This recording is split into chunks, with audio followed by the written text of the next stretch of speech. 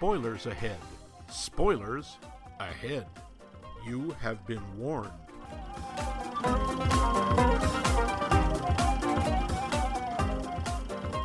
Welcome to another quarter's worth of movie mashing on Max Mike Movies. That's right, this week we promise an arcade of fun. Why? Because we're continuing our series, You Can't Make Me, You Can't Make Me, or Are We Still Speaking? Or Video Poker, with an entry from the Sandler Corral of Quality, Pixels. Each week, Max and I inflict a movie on the other, hoping that our film will come out on tops, or bottoms, depending on how you look at it. The movie is our bet. You like to look at bottoms, Max? I'm not going anywhere near that. Max, as you've just heard, does not go near bottoms. Yeah, we're going to end that right now. Okay. Yep. The movie is our bet. At the end of the hand, whoever's movie felt more like a sharp stick to the eye wins that hand. So far, the scores are even up. But as we start our third hand, it's anyone's game. On my right is that wheeler dealer who's never mealy, Max Two-Tone Levine. I don't know. Hey, Lamont, calm it down. Give me some money or I'll play some more. Oh, boy, deep. And I am the ripoff king with no lack of spring, Mike Luce. As you may have been able to guess, I literally just wrote that opening while Max was exchanging fluids. You're ruining the magic. People love to know how things are made, in this case, poorly. But before we get any further, we have a little business to take care of. We can be reached. Reach us at maxmikemovies.com. You might have guessed that because we have that email address, we also have a website by the same name, which is, of course, www.maxmikemovies.com. Oh, that would have been a good idea, having a website. Yeah, isn't it? Mine, all mine. We have there lots of things to lust after. Well, not lust after, really, but we have all of our back episodes, our current episodes, and you can leave comments that we will answer occasionally. You can also find us in social media. You can find us twitting, and you can find us phoebing at Twitter and Facebook, those social media things. Our handles, our call signs, whatever you kids call them there, are in fact Max Mike Movies. Lastly, but not leastly, you can find us on the podcast app of your choice. That is, of course, assuming that you look at the Google or the Apple iTunes podcast app. But again, Pixels. Oh, Pixels. We're going to get to Max's groans in just a moment, but first we have some trivia. The show. Trivia. No, this entire movie is 140 minutes of trivia. Yeah. It is a very trivial movie. Max is trying to say that he loved the movie. Loved. Yeah. We don't want to give that away. That's the ending part of our wonderful show. The cost of this film, it's hard to tell. At one point I saw $88 million, and then I saw $145 million. And this does actually make a difference, obviously, besides the fact that it's, plus or minus 60, it's 50, whatever, $1 million, because the take is either a success or not. If the budget was $88 million, the take being $244 million worldwide means success. If it's $145 million, then, womp, womp, womp, womp. Yeah. Apparently, as there was no sign of a sequel, I would say not a success. Yet. I'm going to guess, though, that we're leaning more towards the 145. What I read was that there was initially a $151 million budget. They got rebates, I'm guessing, for having shot in certain places. And but then later it's like, oh, yeah, I guess we should count marketing in that.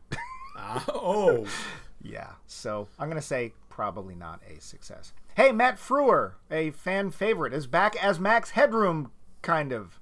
Kind of. In the past, Matt Frewer always wore makeup to look like he was computer generated, because back in the late 80s, early 90s, they had nothing that could come close to making it look like, Matt Frewer.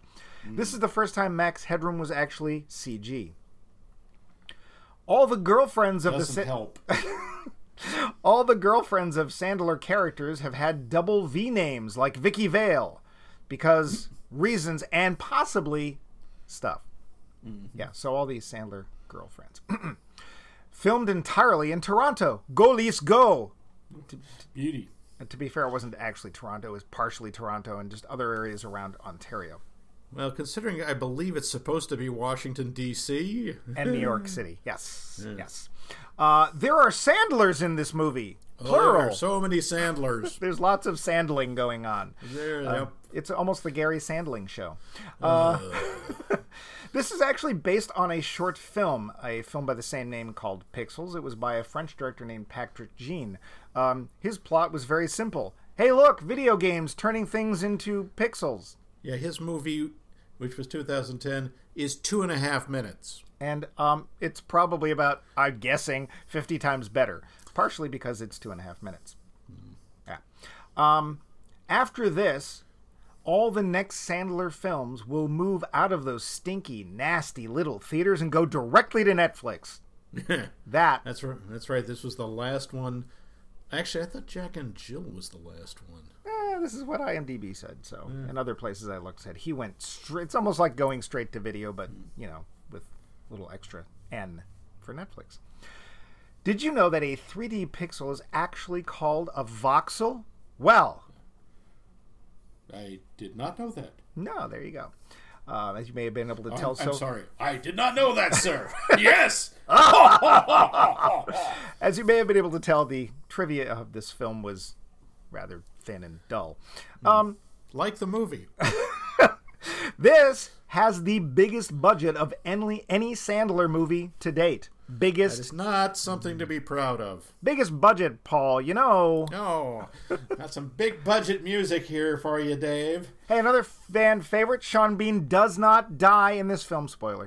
That is true. He is in the movie. Okay, he's in one scene. Well, but he doesn't die. But he survives. Yep. And for Sean Bean, that's actually a big thing. True. I do not know what it is about Sean Bean, but I'd have to look at the percentage, but sadly the percentage of roles he takes in which he dies is very, very high.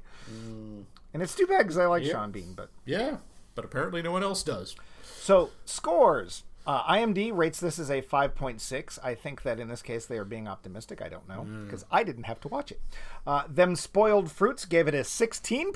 Metacritic 27. This may be the worst rated film we have yet covered on the show. Not necessarily that we thought was the worst, but the worst rated online. And plenty more boring things. Yes. Yeah, like the entire movie. No, sorry. Oh, zing. Right, the plot. Now, so for the plot in this little series, what's going on is that I am going to watch, or I have watched the trailer, and then I try to put together what I think the plot is, and then Max swoops in and says, oh, no, you're missing all the nuance, you're missing all the subtleties, it's really this. So, my guess at the plot: Roland Emmerich, a leader of alien species, has decided to take his revenge on Earth for not being able to conquer it many times in the past by sending down a series of ridiculous machines in the shape of old video games because, well, somehow only a bunch of old nerds, and Peter Dinklage, can rally their useless skills to help save the Earth from yet another Emmerlichian scheme. Lots of things blow up, and somehow Adam Sandler is our savior, and Peter Dinklage.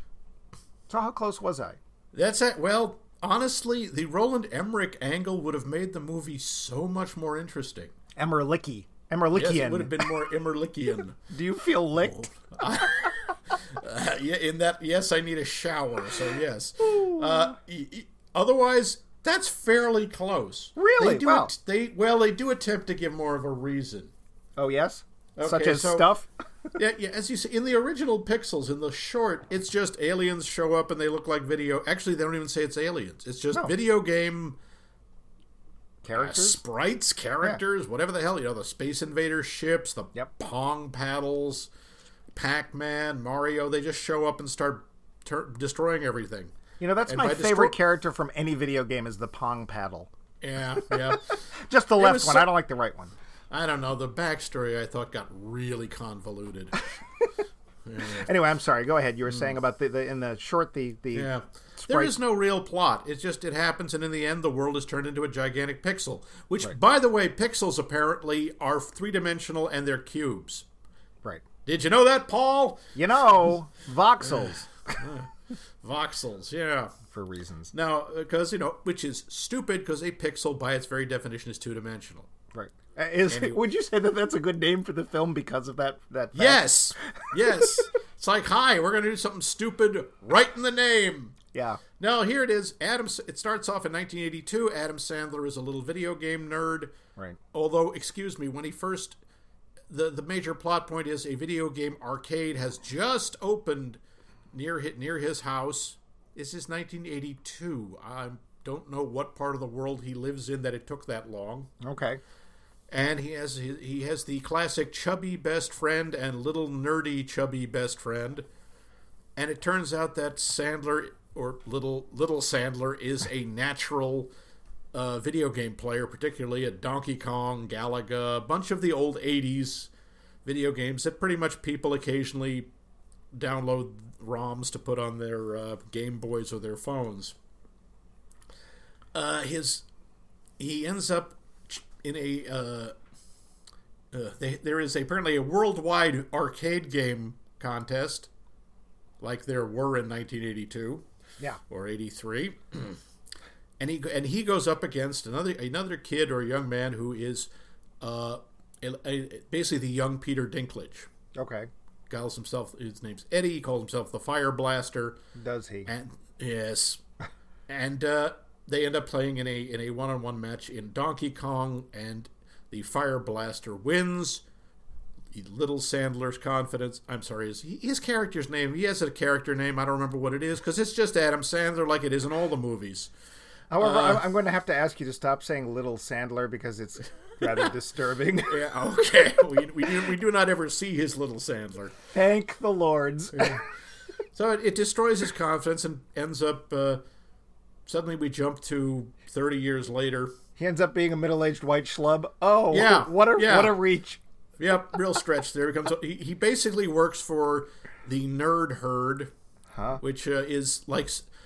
This is such a trope, you know? The computer genius, hacker, whatever, who ends up working for what is effectively the Geek Squad. You know, we saw this, you know, in Independence Day. Jeff Goldblum ends up working at a cable company, even though he's got a doctorate from MIT. You see this in the show Chuck. You see it at Best Buy. You see it all the time. It's a big thing in the movie. So, yeah, so that's what he does. His chubby best friend, who, by the way, is an idiot, is an adult, is played by Kevin James, and he's the president of the United States. Oh, wait. Yeah, that's President. Wait. Is this Paul Blart? Yes, President Paul Blart, Mall President. Wow. Now, you know what the sad thing was? This came out in 2015. In 2015, It's like, oh, God, an idiot who can barely read is president? That's just absurd. Now it's like, wow, is this a documentary? So as you're saying, this film's very prescient, is what you're saying. It's surprisingly prescient, except President Paul Blart is actually a nice guy. He's still Adam Sandler's best friend. For some reason. Sandler is this loser who is, quite honestly, probably a political liability. Yeah. Not since Billy Beer have we had such... Okay. Yes. The other chubby best friend, who is just called the Wonderkin, his character's named Ludlow. He just sort of disappears from Sandler's life until this point in the movie. There's also what is supposed to be a meet cute between Sandler and Michelle Monaghan, who is a single mom with an adorable, precocious moppet of a kid who's way too eloquent, and you're supposed to adore him and see him bond with Sandler, despite the fact I think he has 6 lines. Wait, I'm sorry. There's supposed to be a what? Yeah, there's supposed to be a meet cute. What does that mean? A meet cute is a thing in a movie where two people, a romantic couple, meet in some cute, goofy, or awkward way. Oh, I thought it was some sort of, flesh giveaway that they do in the Midwest. No. Maybe that's a meat raffle. What? I don't know. I think meat it's a raffle? meat raffle. Yeah. No, it's a meet cute. Except it's not cute, and you really have no idea why she would be interested in him at all, because quite honestly, he's kind of a jerk. Well, at least we don't see Adam Sandler's meat. So... No. Yeah, Little Sandler. So, basically they decide, you know what, this movie needs a human touch. It needs background characters. We need to have backstory. Thing is, no, we don't, because none of these characters are believable, and none of them, even though they're supposed to be, are likable. I see. So, right. So that's the plot, right? Well, no, then... Oh, God. No, there's actually... Yeah, you see, they even overcomplicated it. Going back to that video game contest, Yeah. which is hosted by Dan Aykroyd. Ah. Yeah, there are a lot of cameos in this movie that you just look and go, oh, why? Did you need the money that bad? Okay. Dan Aykroyd announces that they are going to be videotaping all of the games, like they did, and then NASA is going to put a videotape of these games into a space probe a la Voyager and send it out into space. Okay. Because it makes perfect sense that A, aliens would be able to play VHS tapes, and B, they would understand what a video game is. So I'm going to guess that we're going to have to fall back on our old favorite here at Max Mike Movies, that the explanation behind this is, of course, stuff and reasons. Yeah, the aliens apparently take this videotape as a declaration of war. I'm also going to go on a limb here. I don't know that much about it. I'm not an astronaut. I'm not a scientist. Yeah. But I'm going to guess that the background radiation of, I don't know, nearly any kind is probably enough to erase just about any videotape that's sent in theory, into space. not really. You can just wrap it in lead foil. Well, then you can't watch it. Well, you assume that the aliens have the ability to unfold things. Well, that's assuming quite a lot. Yeah, I mean, on Voyager, they did it smart. There's a gold record, a solid gold record, so it won't corrode, it won't degrade, and they include a very simple audio playback device. Right. Yeah. No, we're hoping that the aliens have created VHS. It would have been funny if they'd actually done it and it was beta, right? Because that would have been almost. That actually would have been funnier. Yeah. That would have been funnier. All right, so they send out this so videotape. they send out and here is the other running gag, and this part could have been funny. All right, I'm holding my sides. Oh. Yeah, the aliens do the bit of, we're broadcast. First, it's a secret broadcast, and they're just broadcasting over every network and such. The way they communicate is they communicate as famous 80s icons. Like one of them shows up as Madonna, literally from they like redub or overdub an actual video clip of Madonna saying, puny earthlings, we are going to destroy you. Okay. Another time it's Mr. Rourke and Tattoo from Fantasy Island. Another one it's Hall & Oates. Okay. Yeah, it's all 80s stuff. Why, I don't know, because there's no implication that was put on the videotape. Okay. Yeah. Well, I'm sure they explain it all at the end of the film, right? Nope. Ah. There is very, very little is explained. It turns out these alien video game icons, character, whatever, are intelligent energy. Yeah, don't even the science is just like, blah, blah, blah, blah, look over there, something shiny. Okay. Yeah, and it basically is that Sandler and his friends, because of their mastery of 80s video games, which strangely they are the only 3 people in the world who were into video games in the 1980s. Or now. Yeah. And so they come out and teach They save the world. Okay. That's it. There's more, but we'll get to it. Oh, yes. Do I have questions? So that's ladies and gentlemen, that is the plot. Yeah. Pixels, if you haven't seen it, I'm sure you're going to all want to rush out and see it. Or Please have don't. rushed out to see it. Please don't. No. Ooh, I might have picked a good one. The Lowdown. All right, so we're going to go on to the question. Well, we've passed the swimsuit competition. We're going to go right into questions. So it's my memory that the trailer for this movie was overplayed in the theaters and for a very long time before it came out, almost leading to an Aquaman syndrome. Do you remember this being the case? I do. I remember Pixels was everywhere. And I think they were doing Burger King tie-ins and or McDonald's tie-ins or something. They were there was serious market saturation. Yeah, generally, this is not a good sign. No. Generally, the more you see it, the more they desperately want you to go to this movie, the less exciting it's going to be. Yeah, pretty much. And that was the case. I want to say, too, that a lot of times they do that, and I'm guessing here, I'm no real aficionado of the business side of movies, but the opening weekend has become a huge marker when it comes to film successes. Like, they almost don't care about the rest of the run. It's like, if it makes big money in that first weekend, oh, good, we can breathe easily. Now it's got to the point where they're trying to push so hard, hoping if they can just get you into that seat that first weekend, they literally don't have to worry about it afterwards, even though that's really not the case. Especially, that's true. Because I remember, and the tie-ins, if they're really going to hit you over the head, they're going to hand you stuff as you're walking into the theater. Yeah. So I remember when I went to see, I think it was T2. We saw it in downtown Boston. They were handing us out these big plastic drink thing. You know, those old plastic drink things that have a plastic straw coming out of it? Yep. That said Subway on it. Now, here's the problem. In Boston at that time, they didn't have any Subway. Oops. And we didn't know what we were like, oh, this is to be used on the subway? Like, we thought it was something for the tea. And we had no idea what Subway was. So it's like you're trying to peddle something that we don't have. Like, we can't buy this. There literally is no such thing here. And so I think there is a Subway shop somewhere in the movie. I don't remember. But there was all this tie-in for Subway. And I think I remember seeing a lot of them in the trash can on the way out. So, you know.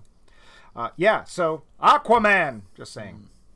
How much were you dreading seeing this movie? I was dreading it a lot because I had seen bits and pieces of it channel flipping on cable.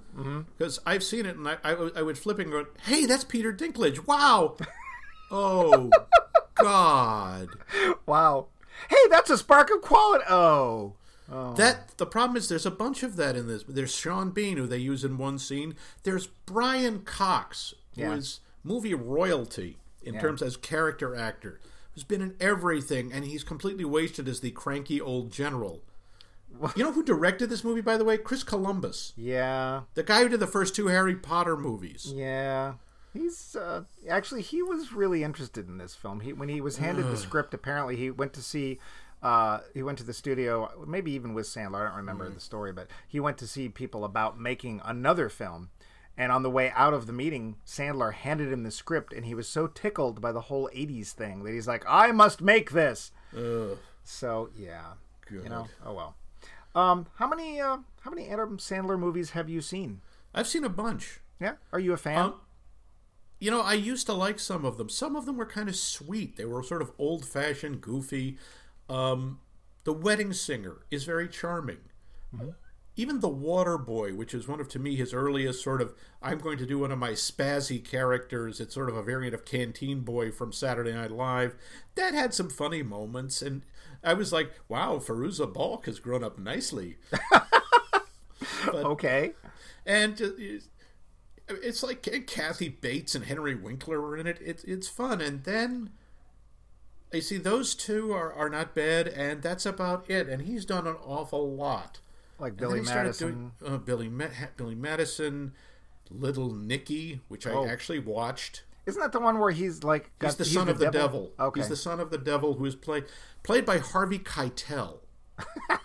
Yeah. He must have some real dirt on some, well-known Hollywood actors. Cause... I'm not sure what it is, because I'll say this about Adam Sandler. According to what I read, he is apparently one of the nicest people in Hollywood. He is one of the best-liked people. I assume that's one of the reasons he can get all these incredible people to be in these absolute crap dogs.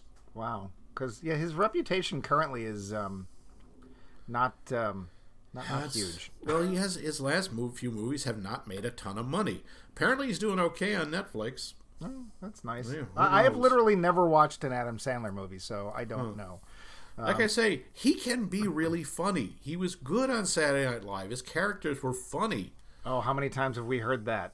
Yeah. He was good on Saturday Night Live. And like I say, a couple of his early movies were charming. And, that sort of Ace Ventura, you're embarrassed to laugh at it, but you do. I mean, there's that golf one, which I think is Happy Madison. I never saw it, but there's the famous scene he gets in a fist fight with Bob Barker.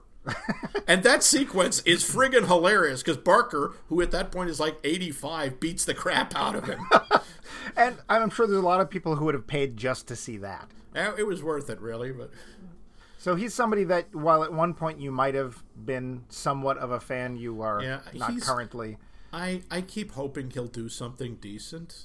Yeah. But he keeps not. And there's also I'm sorry, Adam Sandler, he's not Brad Pitt. And yet, of course, they keep pairing him with these unbelievably beautiful women. Yeah, that's one of my questions later. I mean, never mind Fairuza Balk. He was with Drew Barrymore, Michelle Monaghan, all these, Brooklyn Decker, Jennifer Aniston. And it's like, okay, I get the appeal. It's like, oh, hey, look, schlubby, not particularly handsome men. You can end up with these hotties. Yeah. And in this particular movie, in Pixels, it makes no sense. He does not earn the relationship at all. Yeah. There's no... We're supposed to be rooting for him to get the girl, and most of the time I spent was like, oh, God, get away from him. Really? Really? No. It's like, I don't care if your kid thinks he's cute. It's no. Yeah, there's a series on YouTube. I'm sure you've seen some of these, Max. It's called The Honest Trailer. And I'll watch that too. And the honest trailer of this movie made it seem like a 2-hour slog through a lack of humor and aged geeks trying to look cool and mac on much cooler, younger women. Yeah. You're saying that is a pretty true assessment. That is a very solid assessment. There's other aspects of that. I mean, Paul Blart, President Paul Blart is married to Jane Krakowski, who was great on 30 Rock and Ally McBeal. She's not as young as she was, but she's still gorgeous. And the worst, there is actually a section of this that is really kind of offensive. The third buddy, the little chunky guy, is played by Josh Gad, the guy who most people, he's been in a bunch of stuff, but most people know him as the voice of Olaf the Snowman from Frozen. Ah, yes, and he is a small, round, curly-haired... He looks like an Ur nerd. Okay. The one character from that movie I really wish had been removed, but go ahead. Yeah. And this is the character Ludlow, who has grown up into... basically, most of the characters in this are walking cliches. He's the worst. He lives in his grandmother's basement. He's a huge conspiracy theorist. He's a hacker. And he's obsessed with this made-up video game that they made up for the movie and this female character, Lady Lisa. Oh, wait. I have an image. Yeah? Does at any point in the movie the character Lady Lisa show up and become the weird science date of his dreams? Wow, that's uncanny, Mike. That is just uncanny. Does she? He even references that. When she shows up, he said, I spent my whole childhood, most of my life, trying to figure out some weird science way to bring you into reality. Now, Lady Lisa is from a martial arts game. She's supposed to be a badass in a miniskirt. Okay. And to be fair, she does a great job of standing there and looking good. She has no lines. She doesn't speak. And for some reason, despite the fact she is an energy construct, she's a video game sprite. When he surrenders, he throws down his weapons, refuses to fight her. She falls in love with him. Yeah. Okay. Again, without ever speaking. Did not see that. Yeah, I did. Yeah. I just predicted it. I haven't even seen this movie. I mean, I'm giving away the ending, but when they beat the bad guys and all the video game sprites disappear, she disappears. No, stop, and yet they find a way to bring her back. Of course. Because one of the gimmicks in this is the aliens say we're challenging your planet to 3 games. Uh-huh. You got 3 lives, basically. And each time, if they win, they take an Earthling as a trophy. I don't know why. And if we win, they give us one of their warriors as a trophy. I see. They give us the dog from hunting season. Okay. Although it disappears. Duck and then Hunt. they give us Duck Hunt. That was it. And then they give us Q*bert, and Q*bert becomes a character in the movie for some reason. Yeah, except Q*bert can talk. Speak. Yeah, Q*bert can speak English. But that with Yeah. And at the end, Q*bert decides to turn himself into Lady Lisa. Yeah. Yes, hey, do we ever see Q*bert poop? No, we do see him pee. Ah, okay. Well, there you go. Yeah. That brings the quality level back up in the movie. Yeah, that gives you an idea. If they win, they take a human as a trophy. So were you sitting during the film hoping, praying the aliens would win and take Adam Sandler with them? I was hoping the aliens would win and do what they said they were going to do, which was destroy the planet, and I hoped they were going to kill him first. Okay. Yeah. Wow. Now, see, it's funny because having seen just the trailer, my thoughts were that Sandler seemed more reserved, again, at least in the trailer, often just gesturing at other characters as if to remind them they now have a line. Did you find his performance more nuanced, subtle, effective? I wouldn't say subtle, but at least he doesn't overplay it the way he often does. He wasn't doing the clown. Okay. He was trying to play the everyman. He was just... he has one sequence, he walks into the National Security Council while the president is addressing them and starts, when the general is talking, he says, "Whoa, someone take Grandpa's car keys. He's about to drive us off a cliff." And calling people names and insulting. And I'm like, why has the Secret Service not wrestled him to the ground and tased the living hell out of him? That's because he's the president's friend, but still. Yeah. Okay. He's basically the guy who, I'm going to speak truth to power, and I'm the one sane guy. Because in a way, it's true. Of his group of friends, Josh Gad's, Ludlow is just socially crippled, ridiculous character. He's a cartoon. Kevin James is an idiot. And, they do bring back Fire Blaster. That's Peter Dinklage's character with a mullet. Okay. Would you say that the mullet is outacting Adam Sandler at any point? No, but it's certainly outacting Kevin James and Josh Gad. I think I just blarted. Poor Peter Dinklage. I hope they backed a moving van full of money up to his house. And Dinklage is cool, but is his cool enough to allow him to shrug off this film? No. Wow. I think this film really is going to hurt him. I think it's going to hang around his neck. Oh, that's too bad. Okay. Yeah, and because I don't know what the hell he's doing in this movie. The whole movie he is speaking, he's supposed to be this arrogant little jerk who, it turns out, cheated to win the video games. Gasp. Yeah, we can get to that in terms of... If we start talking about the things in this movie that don't make sense, that's a whole show. Because it doesn't. There's no internal consistency. They don't even bother with logic. But he spends the whole movie with this really weird, affected way of speaking. So he's talking like this. I'm the Fire Blaster. Ooh, Fire Blaster's going to take care of this. I don't even know what he's trying to do. I swear to God, someone just said to him, "Okay, Pete, we need you to talk kind of like a cartoony character." And he picked Stewie? I don't know. It wasn't even Stewie. I can't even describe what it does. I've never heard anyone talk like that. Oh, okay. But he's terrible. And, of course, the lines he get are idiotic. Ugh. It hurts. It really is painful to watch him. We've been bashing on Adam pretty hard here. At least mostly I have. But would you say that the world has, in fact, been unfair to Adam Sandler? In general?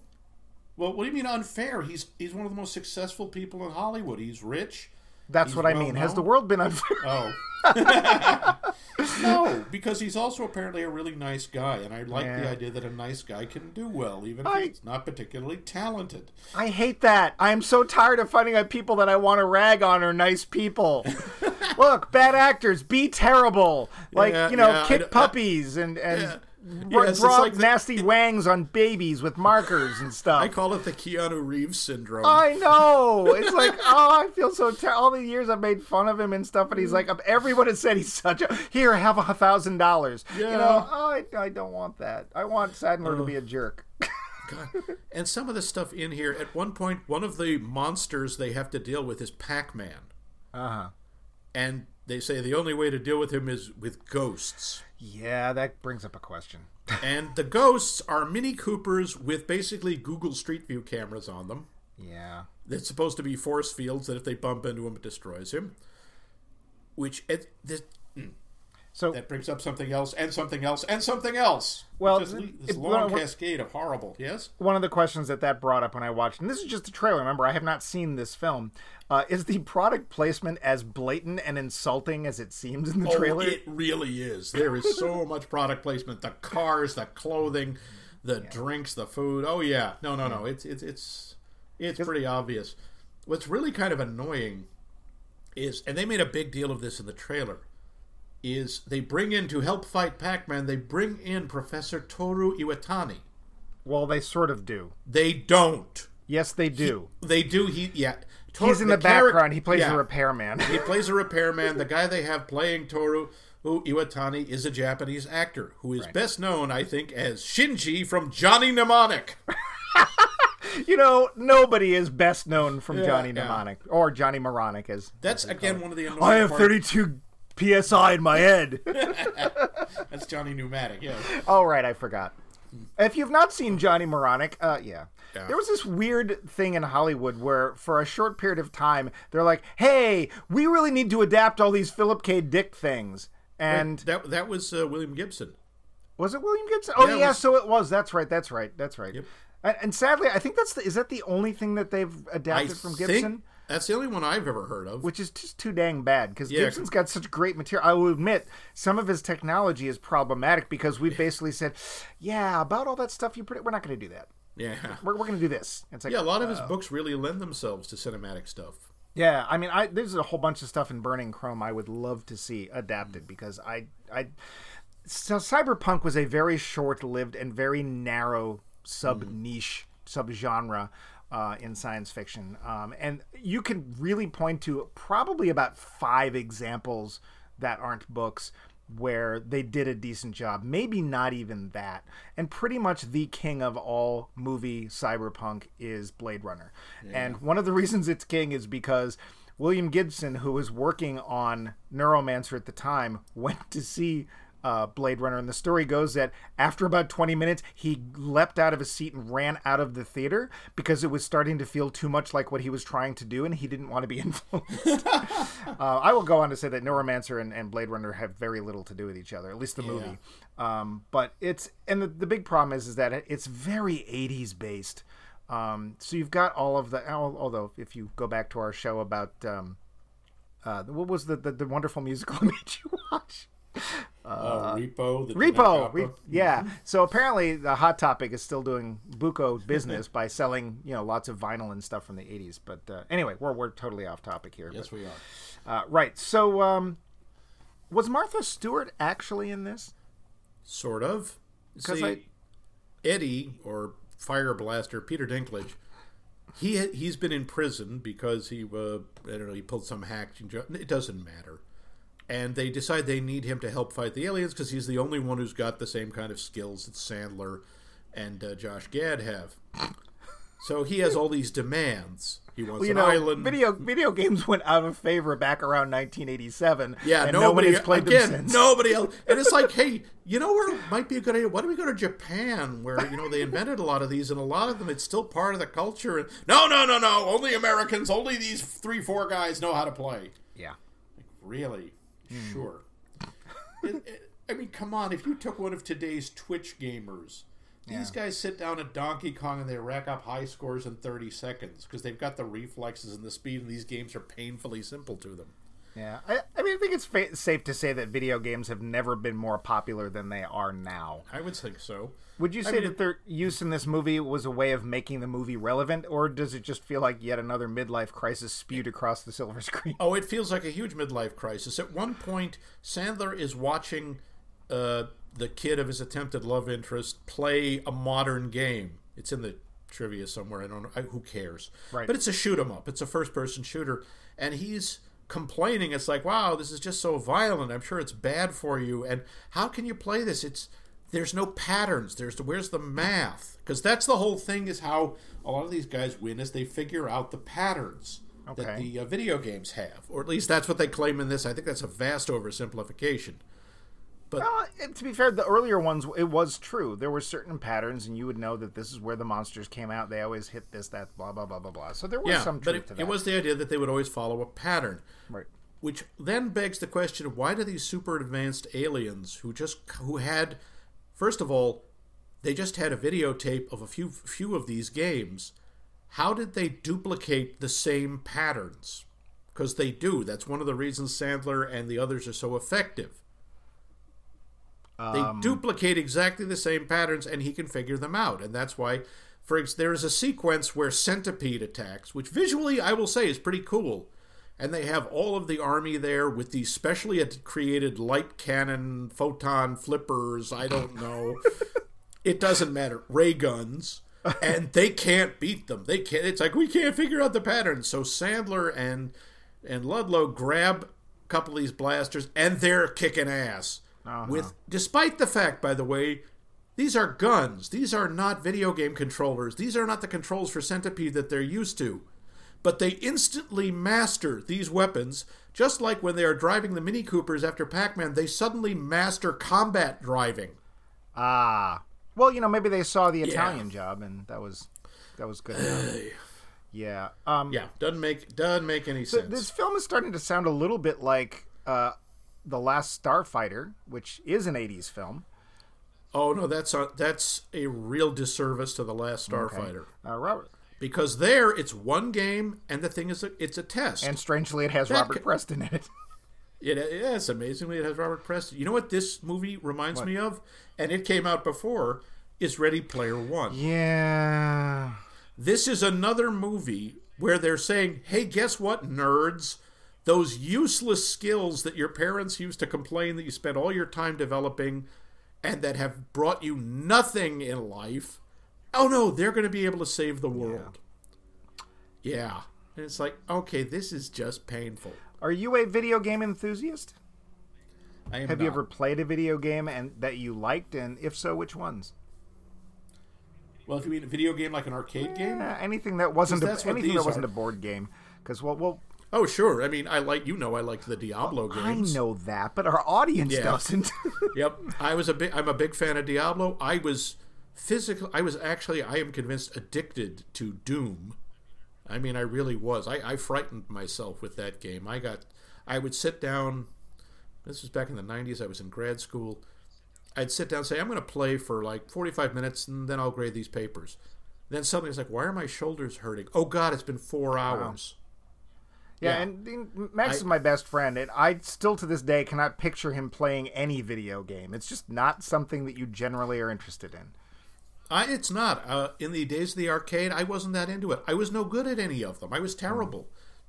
And I didn't have any knack or any kind of affinity for them, so I didn't try to get better. I found them, they just didn't work for me. I loved to watch other people play them because people were good at them, and it's like, wow, that's amazing. I was never into it. After Doom, I just burned out. I like Diablo mostly for the social aspect. I don't really want to play it by myself. Since then, I've never really been into video games. Yeah, I'm. There's some I like.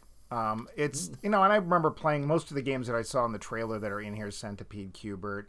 I played these games, and I was never that good either. Mostly, I ran out of quarters. But they did make me want to see it. So, yeah. Yeah. Oh, I didn't finish something you had asked about Martha Stewart being in the movie. Yes, I was saying, Eddie, Peter Dinklage's character, has all these demands. All of them are ridiculous. I was wondering if he was improvising them because they just sounded so pulled out of the air. Maybe he's just thinking, I hate this movie. I'm going to make the budget bigger. Here we go. And at one point he says, and I want a date with Serena Williams and Martha Stewart. And they negotiate him down to just Serena. He said, I want to hang out with them in the Lincoln bedroom in the White House.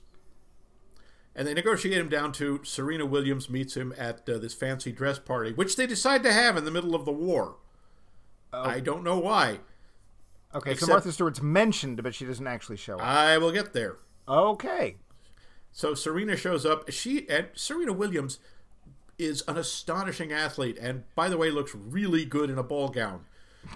But it also looks like she could literally kick Peter Dinklage through 4 walls.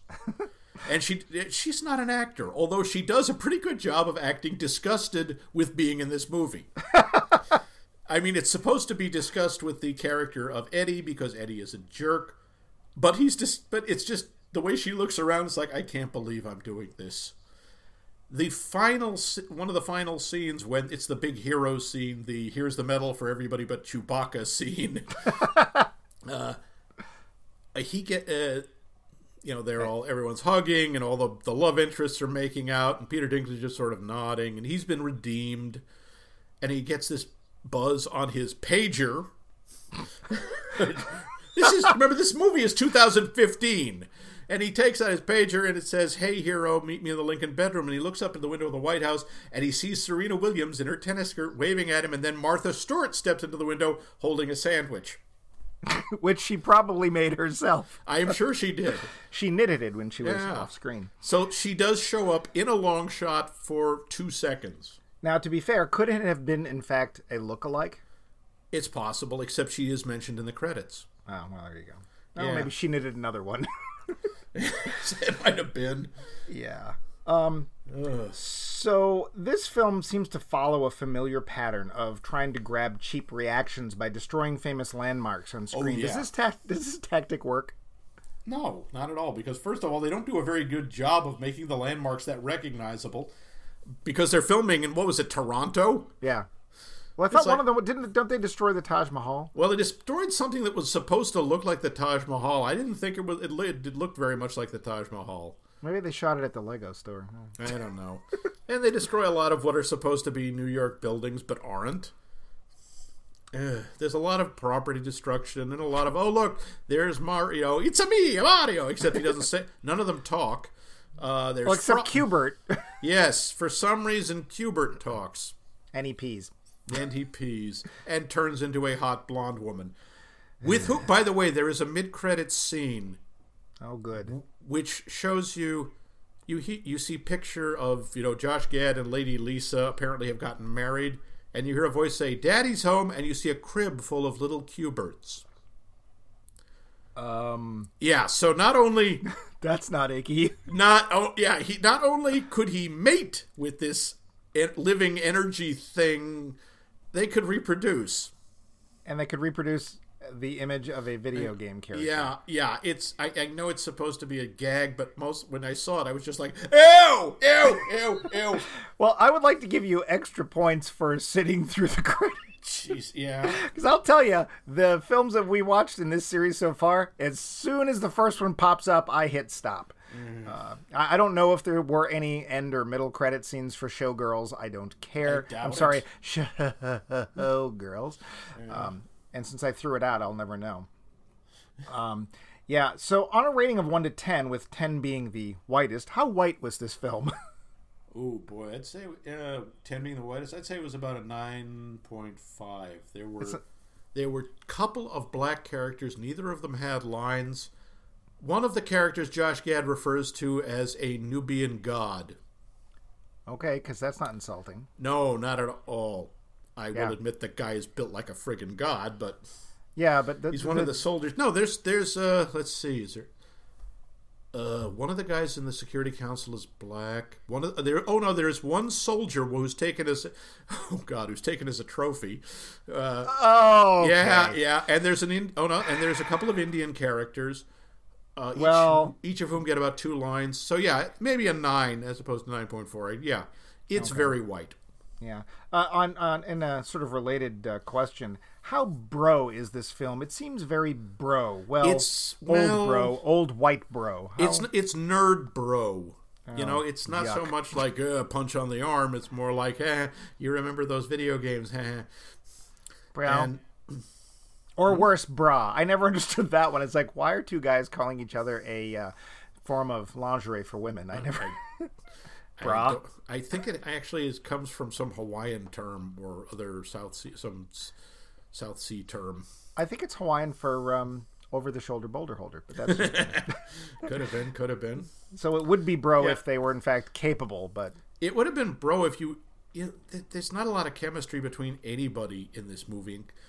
You sort of can buy that Kevin James and Adam Sandler are friends. Yeah, they have kind of a connection. You can't buy that Kevin James is president of the United States. That's just like you get the feeling they were writing the script and like, okay, Kevin James is a pest removal specialist or works in construction. Now let's make him president. Okay, sure, why not? But we shot all this other stuff. Yeah, we got 5 minutes. Put him in a suit. Get me a mock-up set of the Oval Office, which they show several times. Yeah. I believe there is one, like, just constantly there on the studio lots. Yeah, probably. They just have one. I think I actually remember seeing it, come to think of it. I think it's on... Is it Sony? It might be the Sony tour. It might have been Warner Brothers, too. The best part was that when it's not being used, it's just full of junk. So it's like, there's the president's desk, there's the window, and there's, a suit of armor and a box of cereal and whatever, because... That's actually how I like to picture the Oval Office. I do have to say there is one moment that made me chuckle a little. Oh, because I was going to ask that. Yeah, just one. and it comes out of nowhere, and it's the climax to a really unfunny series of jokes. And it's one of the attacks is going to happen in England. That's where Sean Bean shows up. England, otherwise known as Ontario. Yes. Yeah. Jolly old chap. On the left, dickweed! Can't believe how much I'm in London. So it's supposed to be in London, and the president is consulting with the prime minister, who is this very tough woman who is she's not really supposed to be Maggie Thatcher or anybody, but she speaks, one of the gags is she speaks all the time in English slang. And Kevin James has no idea what she's saying. Oh, good. Like, yes, we'll give them a ruddy seeing to those wallabies. And he's like, I have no idea what she's saying. And this happens a couple of times. And then at the end, when they win, and they're just jumping up and saying, gosh, they gave those ruddy custom munges, what for? And he goes, what are you talking about? And she just screams, I don't know! And that, the timing of that and the way she does it, that made me smile. There was also a joke which I didn't laugh at during the movie, but is kind of funny when you know there is a sequence with Sean Bean in the park, in a London park where the attack is going to happen. They're trying to get a bunch of football players out of the park, and Josh Gad is saying, we're about to be attacked by a bunch of alien video game creatures, and the guys just look at him, and then Sean Bean says, we're filming a lager commercial. And they go, oh, okay, and they wander off. Sean Bean's first job was in a lager commercial. Ah, okay. Yeah. So the correct term is football hooligans, so you know. They aren't really, to be fair, they're not hooligans. They're just a bunch of English guys who are playing a bit of footy. Hooligans, right. Were there any stirring musical numbers? Did we have any montages? Feminine hygiene commercials? There's a lot of 80s music shoved in this. During the centipede fight scene, where Josh and Adam come into their own or somehow develop amazing skills with these laser cannons, they are doing it to a very loud version of Everybody's Working for the Weekend. Yeah, which is so overplayed, and B, makes no sense. It doesn't fit. It's not a fight song. It's just bouncy. Okay. And that's the only one I remember. There are probably other songs, but I don't remember them. Just enough for a soundtrack. Yeah. Was the I have two more questions, and then we're going to wrap up. But was the movie at any point actually exciting? No, you don't care about any of it. It was visually impressive. Some of the ways, I'll say that, some of the ways they make the video characters appear looks very good. Did you see the original short? I did. Because I thought they did a great job in that little 2.5-minute YouTube video. They do a very good job. Looks great. And quite honestly, my feeling was, I'll just watch this. It's honestly, 2 minutes and 30 seconds. Yeah, folks, if you want to see something about like video game characters attacking New York, watch that. It's better. And it's Paul Blart free. Yeah, it has 100% less Paul Blart. And my final question of the questions that I brought up to ask, I shouldn't keep saying brought up because was the movie... in focus? It was in focus. So it gets a point for focus. Yes. And if I have to dig up anything else, and I will say this for Christopher Columbus, the pacing most of the time is decent. It moves along. There are some points it just grinds to a halt. Usually when they're trying to do any of the romance between Sandler and Michelle, I am so out of your league, Monaghan. Now, I think it was like, an hour and 40 minutes, something like that. It wasn't too bad. Yeah, so it wasn't too bad. No. Right, so we're going to get to the end and find out how Max felt about this. Yes, because I've been so subtle about it up to this point. Yeah, I mean, this series is kind of like I am actually waiting for the film that one of it's how they're gonna, and then it turns out we actually like it. But so far, that's not been even close to a problem. No. The Roundup. So Max, how much did you enjoy Pixels? Not okay. No, there is. I would never watch this movie again. I would never recommend it to anybody. I am so sorry, Peter Dinklage. You are the only one I feel bad for, except for the rest of the audience. Well, yes, except for everyone who watched it. Yeah, no, this is awful. So it sounds like I might have actually had a decent hand. How would you rate my hand? Like, what's your prediction on what cards this would be? You pulled a solid straight. I think you pulled a high card straight. Ooh, wow. I was hoping for bad, but I didn't know it would be bad. Yeah, no. I'd say that's a serious one. So next week, unless you have any further thoughts on Pixels besides no, stop, and don't. Please. No, stop, and don't. Yeah, no, this was a movie that it was special effects with characters tacked on. Okay. So you're saying that the voxels, remember those are 3D pixels, everyone. You learned something today. See, we taught people. We did something good. Yeah. We're full of wisdom. So this film, you're saying, is that the voxels had more depth than the characters. Yes, they did, and were more believable. Okay. Oh, hey, except for Qbert peeing and talking, because Qbert... Right, so next week, Max's Hand, the film he is inflicting on me, stars Patrick Stewart. So quite honestly, I don't think he's got a shot, because how bad could a Patrick Stewart film be? Next week's film, absolutely. If you missed it, the announcement at the end of last week's show, will be The Emoji Movie. The Emoji Movie. The first American movie shown in Saudi Arabia. I kill you. That's actually not even quoting Jeff Foxworthy. That's actually quoting Gabriel Iglesias. Yeah. Who according to him, when he went and played Saudi Arabia, their number one favorite comic is Jeff Foxworthy doing Jeff Dunham. Oh, Jeff Dunham. I'm sorry, Jeff Dunham doing that character, the bomber. I can't remember his name, but Ahmed the Dead Terrorist. Yes. There you go. I kill you. You guys don't find that offensive? No, I kill you.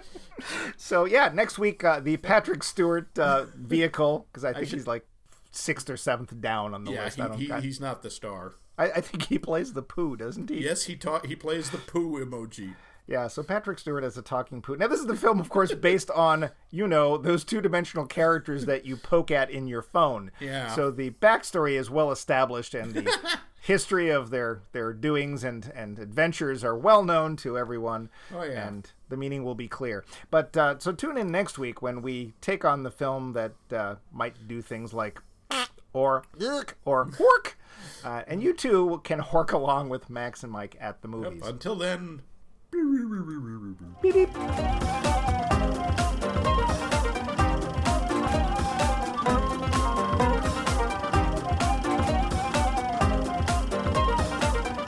This has been a co-production of The Voice of Max and The Movie Wrench.